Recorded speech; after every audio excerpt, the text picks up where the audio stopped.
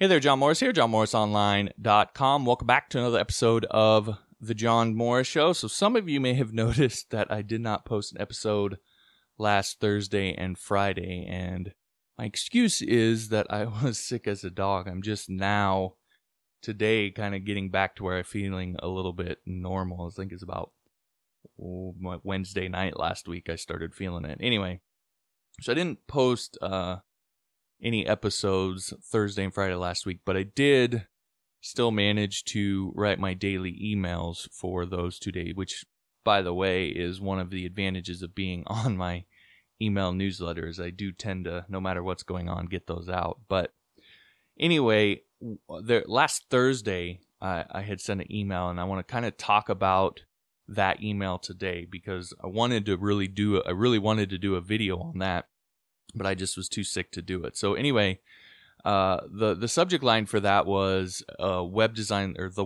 lesson I learned the hard way. And this was one of those moments for me that has kind of always stuck for me. This actually happened quite a decent number of years ago, and it's still one of those things that I remember quite clearly. So I'll tell you how much of a lesson it was. Anyway, it was up to that point in my career was my biggest client to date, so it was a big deal. And this was a guy who really could make or break you with a single tweet because he was really popular, but he was also really well respected. Matter of fact, I saw him. There was a pretty decent sized company that had done some stuff in relation to him and his business. It was kind of messed up, and I saw him go toe to toe a little bit with this company. I mean, he's a really nice guy, so it wasn't any sort of snarky back and forth, but there was a conflict, and I saw him go toe to toe with this company and basically win and get them to change what they were doing. So he has a lot of pull. He has a big following. His opinion is respected, and I was helping build a membership site for him. So needless to say, I was bending over backwards to make him super impressed. A, because there are doors that could open as a result of that with any client, that's true, but also B, somewhat of a hedge of I didn't want him going on Twitter and blasting me and all that sort of thing. So again, I was bending over backwards to make sure he was super impressed, and things were good until launch day. Now, and a bunch of members were, things were going good. A bunch of members were signing up to the site. Nothing had broke, but they suddenly started getting slammed in their support desk with complaints about the site not being mobile responsive. And you can imagine where everybody's eyes turned. And that was pretty embarrassing and nerve-wracking because A, I was just embarrassed by the whole thing, but B, I was sure that this guy was going to blast me on Twitter, and that was going to be the end of my web design career. That was going to close a bunch of doors because a lot of subsequent clients I got after that were a result of the work I had done for him. Had he blasted me on Twitter, those clients never would have happened. So it was really nerve-wracking and embarrassing. Now, in my defense, this was, like I said, this was a number of years ago. This was still when responsive web design was semi-new. It was kind of that gray area where it was like, if a client really pushed for it and asked for it, if they mentioned that was something that they really needed, then you did it, but it wasn't necessarily something that you were just automatically doing with every site. It was still kind of that gray area. And again, it was a while back. So I wasn't a complete tool bag for not just automatically making it responsive like you would do today, but I learned very quickly, and kind of the point of this is that I learned that point it had become expected because we had never talked about it once. They had never brought it up, never emphasized it. They had just expected it, and they were shocked when I didn't do it. Now, thankfully, I didn't get blasted on Twitter by the guy, and I quickly fixed the site and everything was good, but I learned a hard lesson that day about the importance of knowing responsive design. So, if you don't know, mobile responsive websites are mandatory these days, and your clients, your bosses, anybody you work with will simply expect it and this is kind of the key point that I want to make, because I know some of this you probably already know, but the key thing is they likely won't even mention it. And if you don't do it, they'll be shocked. And that was kind of the thing that was the eye opener for me, and something I've noticed here as of late. For a while there, the site being mobile responsive was like the top of the list of what a client wanted. Now, it seems like the clients that I work with, it's not even mentioned. It's not even brought up. It's just expected.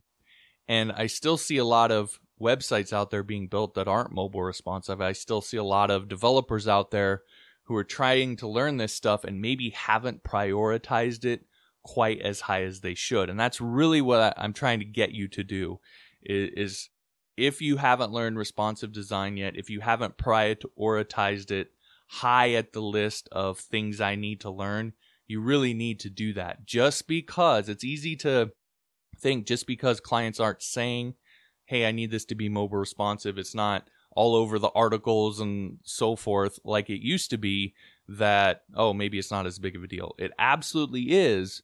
What's happened is it's become just expected. Like, if you don't do it, it's a big old shock. And so, again, if you don't know, that's the case, and really need to prioritize it a little bit higher up the list than maybe some of you are. Now, yes, things like Bootstrap help, and all the different frameworks and so forth, and absolutely have used those and will continue to use those and so forth. But even then, if you've ever worked with any of those frameworks, you know that in any design, the client's going to want, I need you to tweak this that way, or I want it to look this way, etc. And the framework isn't going to do exactly what you need it to do. And so you're going to have to go in there and actually use your responsive design skills in order to polish it off and to make it what you need it to be. So until you master responsive design from A to Z, you're always going to be a little bit insecure about it and kind of leave yourself open to running into a problem that you don't know how to fix. The other part of it is when you know all of the base skills and you know responsive design itself inside and out, using those frameworks becomes a lot easier. It makes a lot more sense, and you can really start to do some cool things and kind of bend them to your will, because you understand kind of the foundation underneath of them and what they're trying to do, and the approach that you're taking and how you might tweak it for different situations and so forth. So, point is, if you haven't yet, it's time to learn responsive design. Again, I think a lot of developers put it lower on their learning list, and it really should be a lot higher. Again, if you haven't learned it yet, it's time to get it handled. Plus, it's just one of those required things that has to be on that list in order to be a web developer. It's another checkbox on that need to learn list. So anyway, if you haven't got it handled yet, get it handled. One option that you can do that is my Responsive Web Design 101 course at johnmorrisonline.com/responsive. I just kind of opened this back up. It had been kind of hermetically sealed for a little bit, and it was kind of hard to get to and so forth.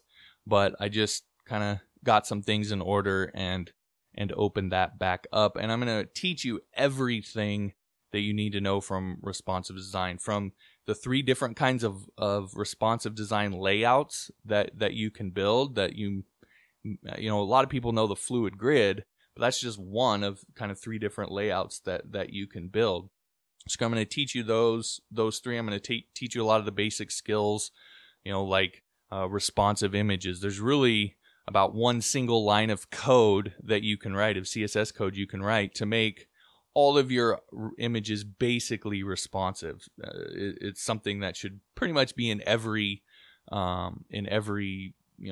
sort of responsive CSS code that you write. It should be in there. It's not 100% for every situation, but probably 99.9% of situations, and it's a one line of code. So I'm going to show you that.